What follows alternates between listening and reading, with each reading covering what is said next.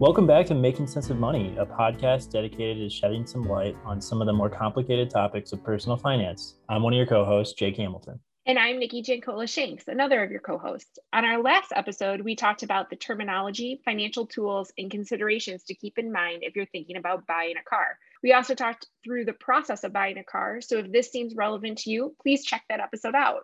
I'm the last of your co-hosts, Andrea Pellegrini, and I am very excited to talk to you today about the world of money personality inventories and a little bit about financial socialization and well-being and tools that we have available to measure all those things. I feel like I should probably put out a disclaimer here that I do have an associate's degree and a bachelor's degree in psychology, and I'm currently pursuing a PhD in educational psychology. So personality inventories are generally just super fascinating to me. And I apologize ahead of time if I go on any tangents that don't seem to make sense. I promise I will try to make sure that they are related to what we're discussing. And okay, Jake and I will reel her back in. She gets too far down the rabbit hole. Thank you. There are like hundreds of personality inventories out there, and some of them have been validated with like years and years of research and study, and some have not. But a lot of people think that they're fun to take either way because a lot of humans like to label things. We like to put things in boxes. We like to have clear definitions for pretty much everything. And it's kind of how our brains work and categorize things and make sense of the world. So it makes sense. However, it's important to also understand that humans are also very complex and dynamic, and our experiences and even time and sometimes biology can influence how we view situations and how we experience the world. So a lot of these personality inventories or scales that we are discussing today should be taken with a grain of salt, so to speak. So before we get started, it's probably best to provide a few definitions so you have some context before we dive real deep into the money personality inventories that Andrea is going to walk us through today. So let's define what financial socialization is, since it's the basis for a lot of these scales or tools. Financial socialization has been studied since the mid-1970s and generally refers to the influences that parents and families have on an individual consumer's financial behavior and well-being throughout the life cycle. What we learn or do not learn from our upbringing can impact how we make financial decisions as well as our internal feelings about money. Clinton, Gudmundsson, and Sharon Danes first introduced the family financial socialization theory in 2011. In that paper, we can cite recent literature review of this theory in the show notes. There are a lot of factors that influence socialization, so it's good to acknowledge that it's not just parents that play a role in longer-term financial habits, attitudes, or even anxieties of individual consumers. Peers and formal education can also impact financial socialization, which is why so many states, including Illinois, have mandates around financial education. If you've been listening to the podcast for a while, you know that we talked about the resources and K through 12 education mandates present in Illinois in our 9th episode on financial education and financial literacy. In our 11th episode on saving for college with a 529 savings plan, we also talked about how parents saving for college can have a big influence on whether or not someone decided to pursue post-secondary education. This is just to highlight that the financial socialization can include observed behaviors, not just explicit conversations within families. And I also would like to just off that 529, I worked at the treasurer's office. I hear that all the time, like kids who know that they have a college savings plan are more likely to go to college, but I had never really seen that play out. And this past weekend, my cousins were over and her son, who we were like playing, and he overheard my cousin and I talking about U of I. And he was like, "Oh, I have a college savings account. I'm going to college." And I was like, "Oh, yes, you do." So it was kind of cool to see that play out. So I just thought I'd share that story. That's amazing. Kind of like the self-fulfilling prophecy, right? Then you're more likely to go. So now that we've talked a little bit about financial socialization, let's talk about the money personality inventories that kind of seek to better understand and categorize our habits, our attitudes, and our anxieties ways around money. So there are probably a lot more out there than what we're going to talk about today, but I'm going to talk about the ones that I'm most familiar with, that I've used as an educator and in financial coaching sessions with my students. So the first one I want to talk about is Money Habitudes. This is actually a card game created by Sybil Solomon that focuses on financial habits and attitudes, as you might guess from the word habitudes. It's a fun way to kind of start conversations around strengths and weaknesses of different money habitudes. And those habitudes include areas like security, planning, status, giving, spontaneous, and carefree. And there are a lot of different facilitation tools and guides with these for educators to use. And it seems to be most effective with middle-aged adults, actually, that already kind of know what their habits are. I've used this card game with younger college students to talk kind of about how our differences can make it challenging to talk to other people about shared goals, or when we may not share the same values around money as someone else that we have to spend money with collectively, like a roommate or a partner or a parent sometimes, especially if you're discussing whose responsibility it is to pay for school. We didn't play this game as a team, but usually when I play it, it's more of a solitaire game, and I tend to end up with two dominant money habitudes. It's usually heavy in security and planning. I like to pretend that I'm a spontaneous person, and it's just that I have to have a plan for that spontaneity. Otherwise, I'm uncomfortable and I get anxiety. I won't go. Did you say you have to plan for your?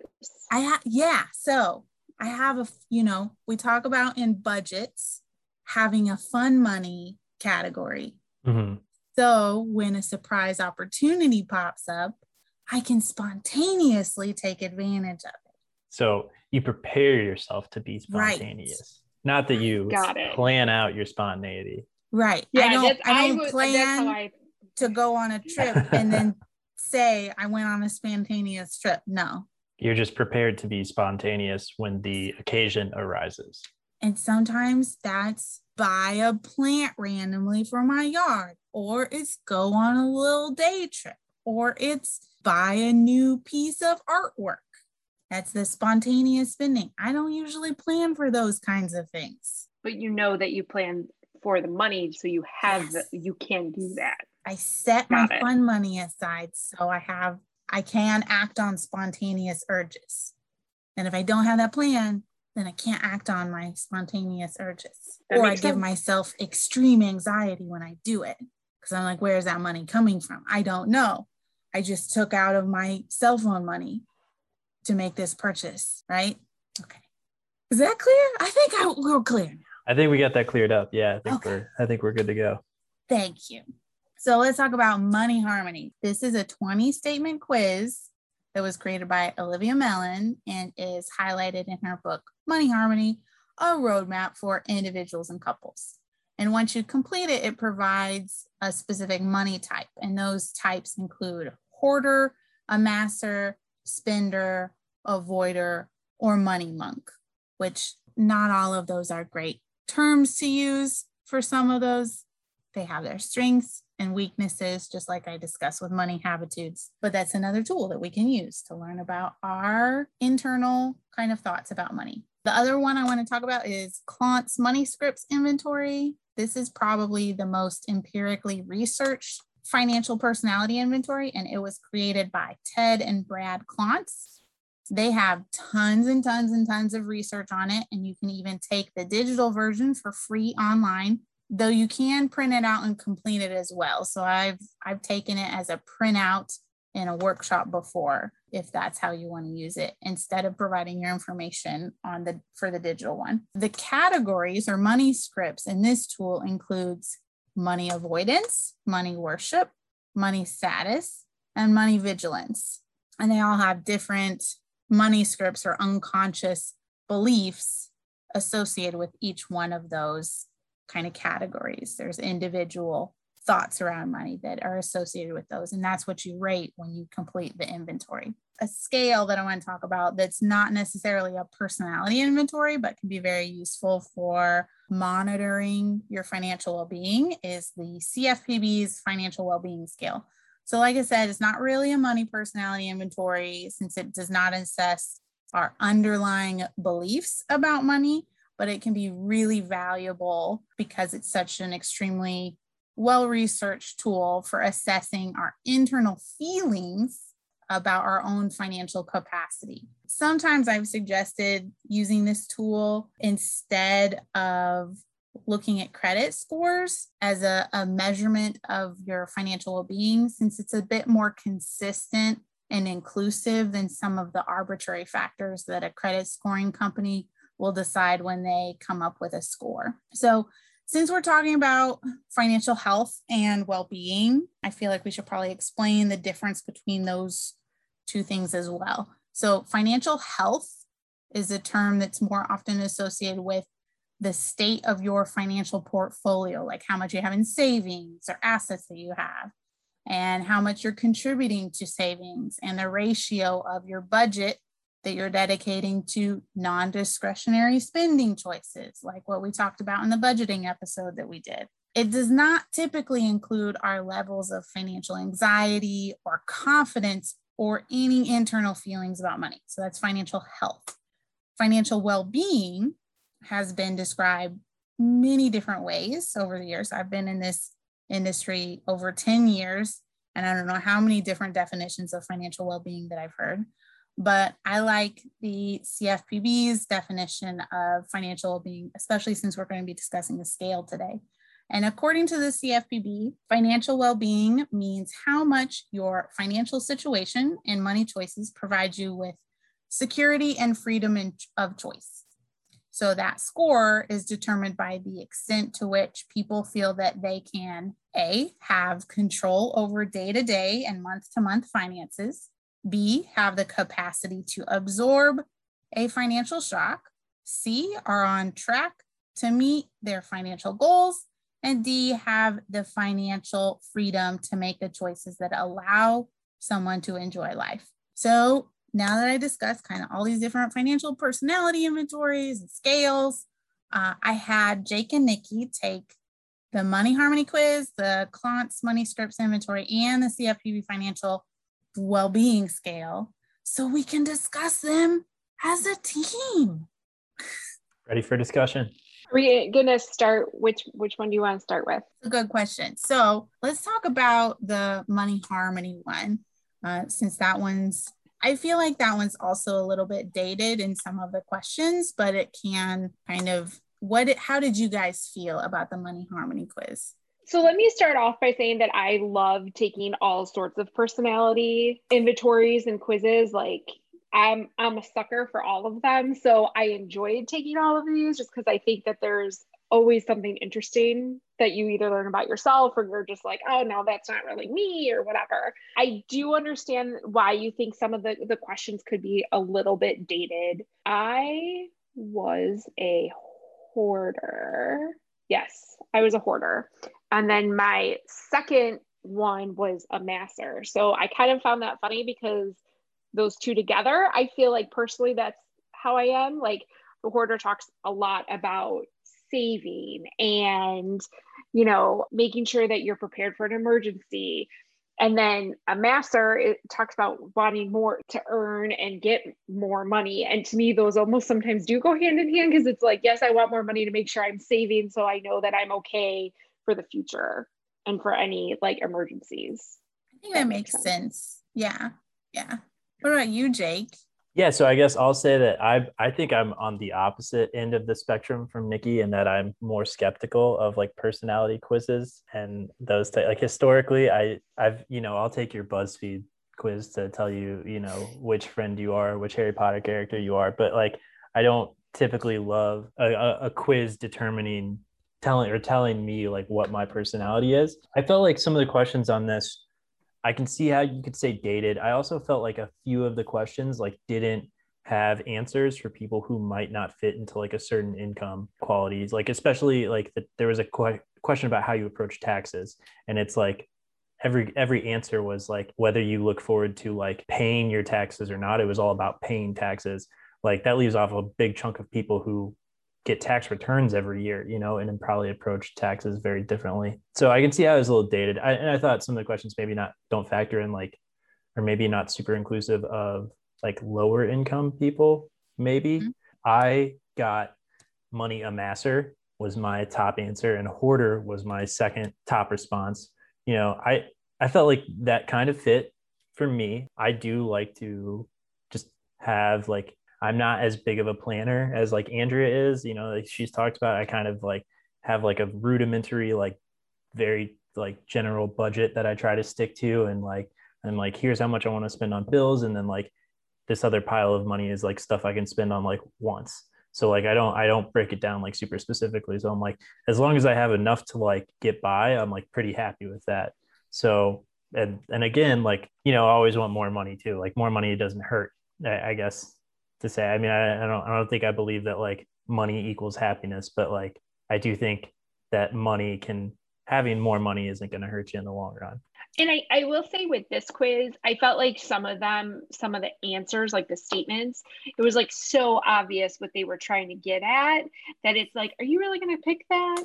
Like money is evil, like, you know, I noticed that as well. All people are greedy, like all rich people are greedy. It's just like stuff like that where I was like, I felt like the other one that we'll talk more about was more at like it gave you a scale that it wasn't just this answer or this answer, because there were some on this quiz that I was like, none of these really fit me, but this is the one that I guess is closest.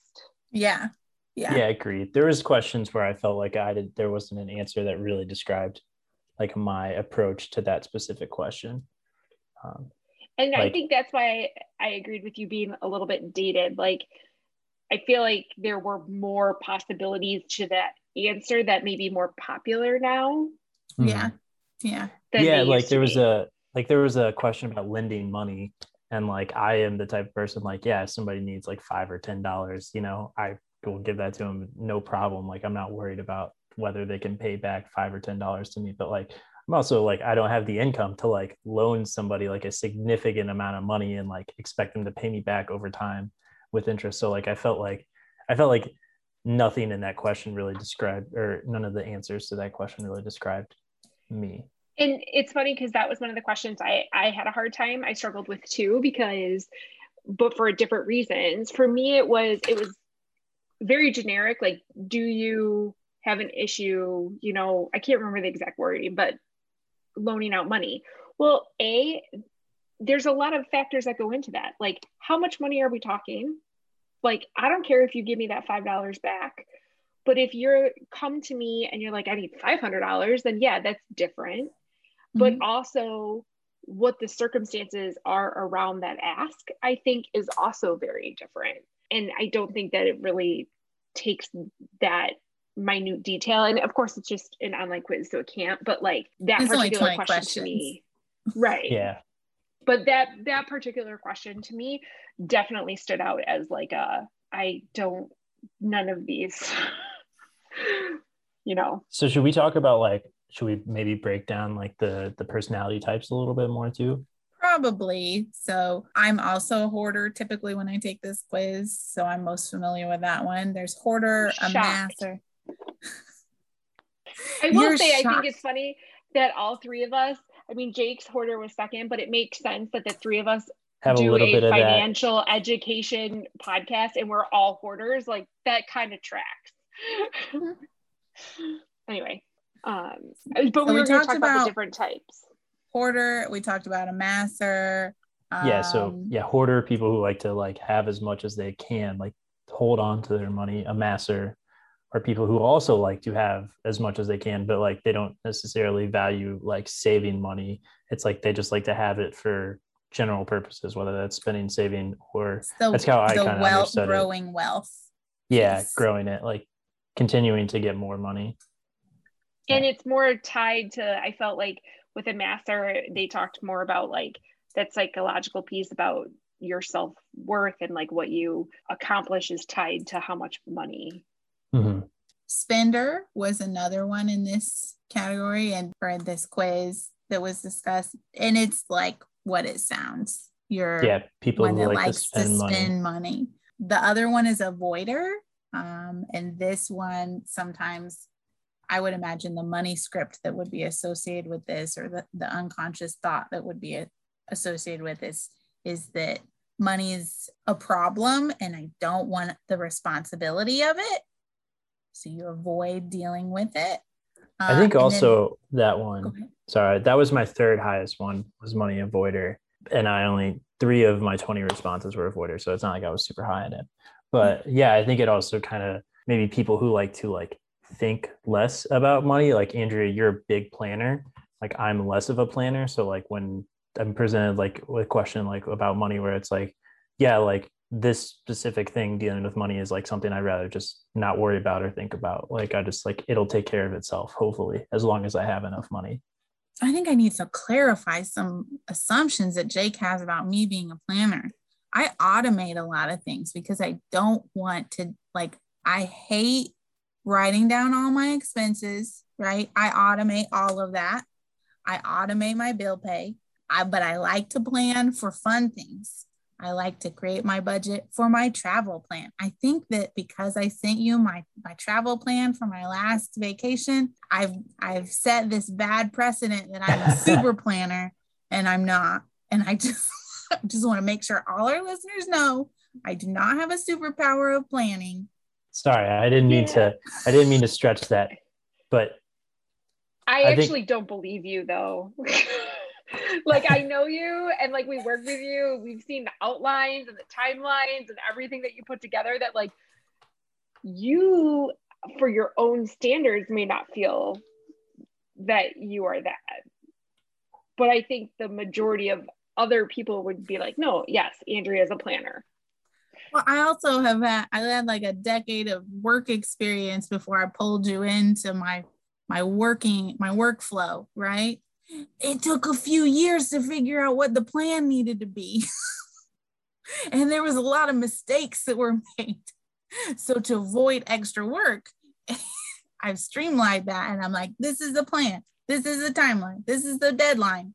I also deal with students law and like they have to have a lot of structure to be successful. So I just wanted to put it out there. I also change my mind a lot. You can ask my husband.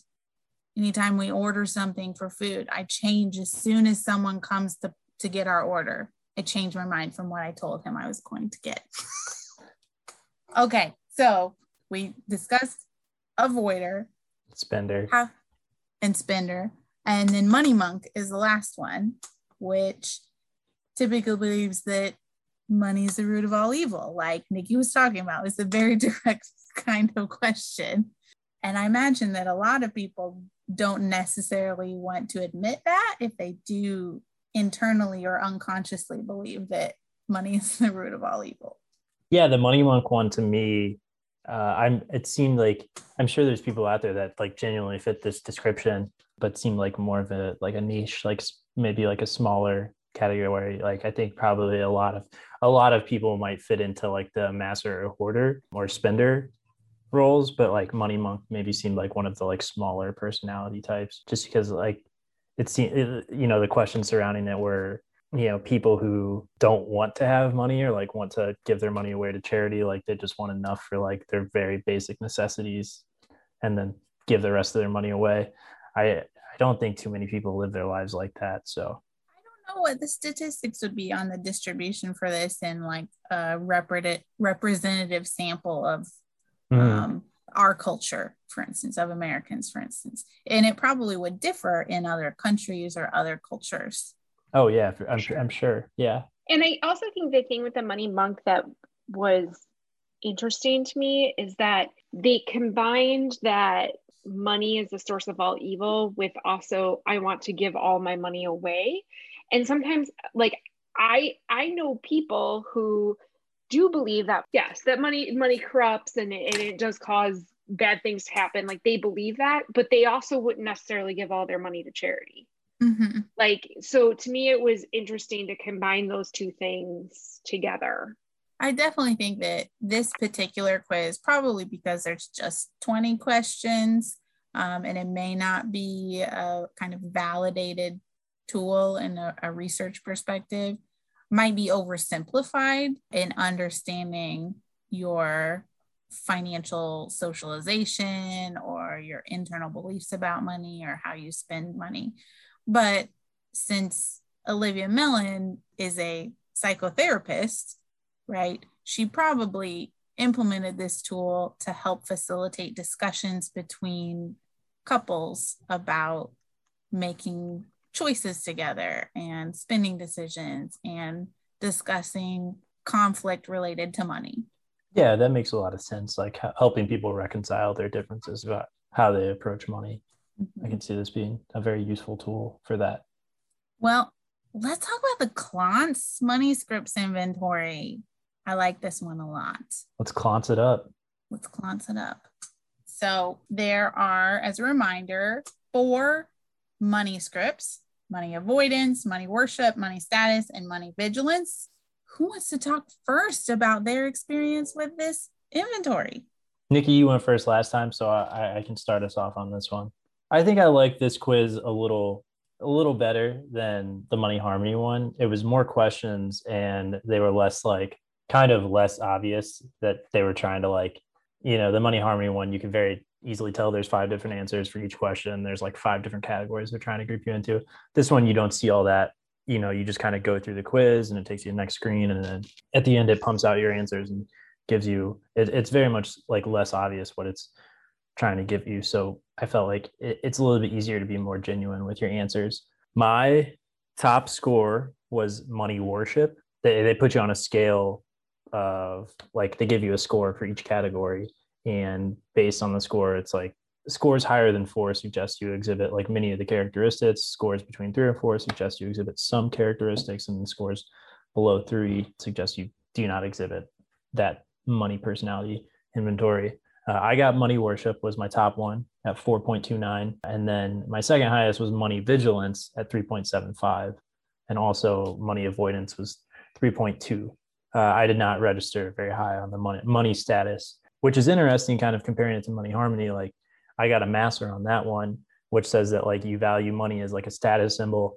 But according to this quiz, like that's something that's like, I don't actually tie my self-worth to my net worth. And that's how I think of myself as well. But yeah, I thought this is a pretty good one. I enjoyed taking it, and I kind of agree with like the general categories that I was fit into as well, Yeah, I agree too. I liked this one a lot better. And I know Andrea mentioned that it has a lot of research behind this one. So that makes a lot of sense. They probably tweaked this a lot. So I had one that was way higher than anybody else. I had money vigilance my score was 4.88 on a 5-point scale. So that's pretty high. And I really did feel that parts of this were on point as far as less likely to buy on credit and to be somewhat anxious about financial futures. That all hit home for me. Part of it that didn't hit home for me was they said they believe it's important to save, yes, and for people to work for their money, okay, and not be given financial handouts. And to me, I was like, there's a lot in that one line that I was like, but I mean, I am a big proponent of, I guess I wasn't sure what they meant by financial handouts in that, because like I support a lot of social programs that help lower economic people, and to me, I don't view that as a handout. So I was a little like, I wasn't sure what their definition of that was, right? But yeah, then my next 2 were almost tied. Money avoidance, I had 3.3, and money worship was 3.29. And then way at the bottom, money status was 1.29. Like I said, I like this. It made sense to me for mine, for the most part, for who I think I am when it comes to my finances. I haven't taken this inventory in quite a while, but every time I take it, I end up very high in money vigilance. One of the last workshops I was in, the facilitator kind of had us get into groups based on our highest money script.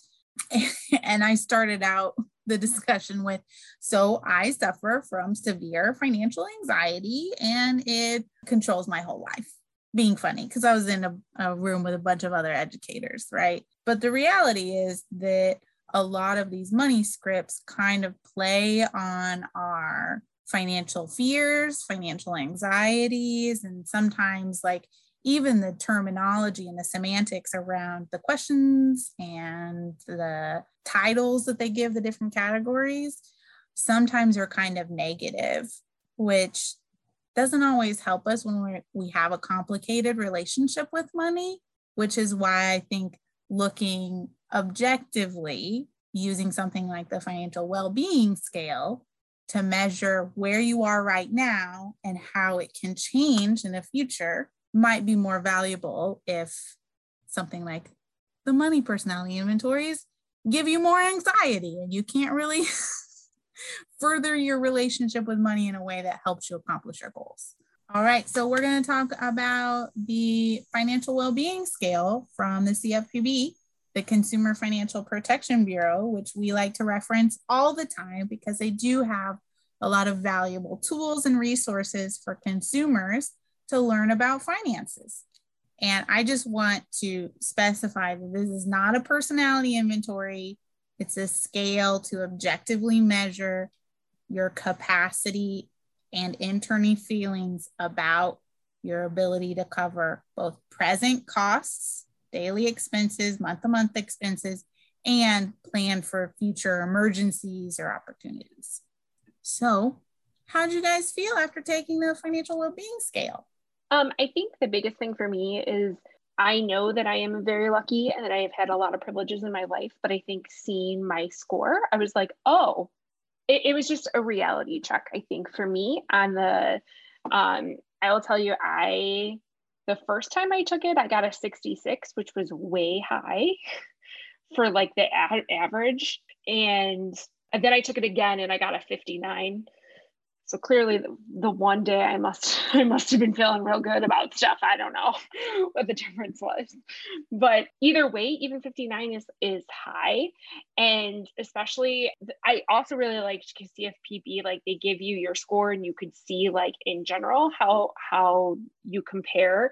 Like the US average is 54. According to CFPB. So I had 59 and then I had a 66. But you could also, towards the end, you could compare it by age, household income, and employment status. So particularly seeing where my score was, it relative to where other people my age are, I think, like I said, I know that I am lucky, and my husband and I have had a lot of good luck that way and privilege. But I think seeing the number was I was like, oh yeah, like it was just a reminder of that for me. That makes a lot of sense, especially because like we all work in finances and we understand that there are different barriers to access, and that makes a big difference on how we feel and our capacity to make financial choices. What about you, Jake? Yeah, this was an interesting one for me. I think I took it 3 times. I took it last week, and then I took it yesterday when I thought we were going to record, and then again this morning.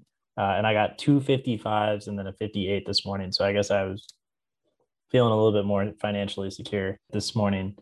But I felt like for me when I was taking it, like I am still like figuring out, my overall financial well-being. I feel like I'm on my journey, like in the early part of it, and like trying to figure it all out and like get my stuff together, so to speak. So I feel like I'm on my way. So it was nice to see, I guess, that like I'm kind of right around average, like I'm not well below average, or like, I didn't feel like I was falling behind. So that was like kind of a nice feeling. Yeah, I'm in the 25 to 34-year-old age group, and I was slightly above that too. So like it kind of makes me feel like I'm doing okay. Sometimes I think that like maybe I'm like behind on like where I should be financially, but this was a nice, for me at least, to like kind of gauge myself against like other people in my age group or like other people in my income designation, and say like, I'm kind of on track, maybe slightly ahead of like where I could be in relation to those things. Yeah, just and on the questions too, like I like the scale on these. They give you like a 5 scale answer. So like it's kind of easy to find yourself on that scale. And I didn't feel like there was any question that I was like really stumped by. It felt like very straightforward. And it was quick too. It's only like it's what, like 10 questions, I think. It was quick and easy and nice to do. I thought this one was really good. Well, and this tool is validated. They've researched it with thousands of people. It doesn't store your information. So the comparisons that it shows you when it's done is from the validated research that they originally did to create the tool. And it is adjusted based on age, because if you're over 62, you're more likely to fall into a different category or feel differently about your financial situation because of where you are in the life cycle. And it's a more fluid kind of thing that they're trying to measure. Your feelings are fluid. How you feel in the morning sometimes is different than how you feel at lunchtime when you're hangry, right? So it makes sense that your feelings about your financial situation and your access to information or tools or resources or services could also be different depending on where you're physically located. If you relocate to a different region or area, that can either improve your access to resources or services or limit your access to services, which would then impact your financial well-being score, for instance. Luckily, with technology, physical location is not as much of an issue. But even let's say if you go, let's say you're part of the unbanked population, maybe you cannot get banked, you're blacklisted, or you just have issues with accessing financial institutions. Your only services around your physical location might be title loan places or check cashing places, which doesn't provide the same type of security or protections that a traditional financial institution provides. And that could impact your financial well-being score as well. So there are a lot of different factors to consider with financial well-being and financial socialization, but having kind of an understanding where you are can help you feel empowered, right? Jake, you said you didn't feel like you were falling behind. Do you feel like you were empowered? Yeah, I mean, it's a little bit of a motivator. I guess some of these, yeah, these are like quizzes, I guess quizzes isn't the right word, but these like personality test and the scale here, like as a whole, kind of motivate you to, like, you can, once you get your scores back or you get your personality back, you can kind of like motivate yourself to, see where you might be missing some stuff, or like see where there's some areas of improvement. Like for example, going back to the Klontz one, I was a money worship was my highest score. And they say that the higher the score on money worship, the more likely they are to have a lower net worth and carry credit card debt. I can't say that's like super inaccurate for me, but I'm still like early on in my journey. I have like a negative net worth because of my student loans. So right. These are all things that I'm like working on improving as I'm going along. So it's kind of a little bit of a motivator. And the scale too did kind of reinforce like that to keep going along and keep working on the finances, because it's something you can always keep improving on. What about you, Nikki? I think this one was my favorite in terms of, I really liked that it was a scale based. So every statement, it wasn't like, yes, I totally agree with this, or I totally don't agree with this. It gave you that range. So I felt like this was pretty accurate and simple to like get a hold of. And like I said, it was very interesting to me to see how I was compared to others in my age group. And yeah, I highly recommend it. I think, like I said earlier, you kind of got to take some of the, especially personality inventories, with a grain of salt. It's not going to be 100% because only you know who you are and how you behave and what your thoughts are. And it's hard to capture that in any other kind of tool. But I really think the financial well-being scale is helpful for monitoring your state of financial well-being over time. Because like I said, it's dynamic. And I do think that all of these, it's just really helpful to at least me personally, I know I never really thought about how I think about finances or money. So I think taking them and seeing these different personalities, it it's like, oh yeah, I do value saving over spending, or I value a budget, like just like reinforcing like, oh yeah, I guess I do. I never really thought about it, but it's interesting to see. I actually made my husband play the Money Habitudes game with me once, and seeing how different his results were than from mine helped me better understand where he was coming from when we would discuss shared goals. And then it also helped me to have better communication with him, to use certain terms or focus on certain aspects of shared goals a little bit more if I was trying to, explain all the different considerations around a decision, or really push through why I wanted to do something. So that's another value in some of these tools, is if you know how somebody else is categorized, then sometimes you can change how you approach conversations with them to be more about how they think about the goal or how they think about their own spending decision than how you think about them or how you internalize it. So if better understanding your financial habits, attitudes, behaviors, values, or financial well-being generally is something that you want to do for yourself, I hope we have illustrated that there are several free tools out there to help you to be kind of introspective about your own relationship with money and how that impacts your behavior. And like Andrea just mentioned, knowing your money personality can be very helpful when talking with your partner about your goals.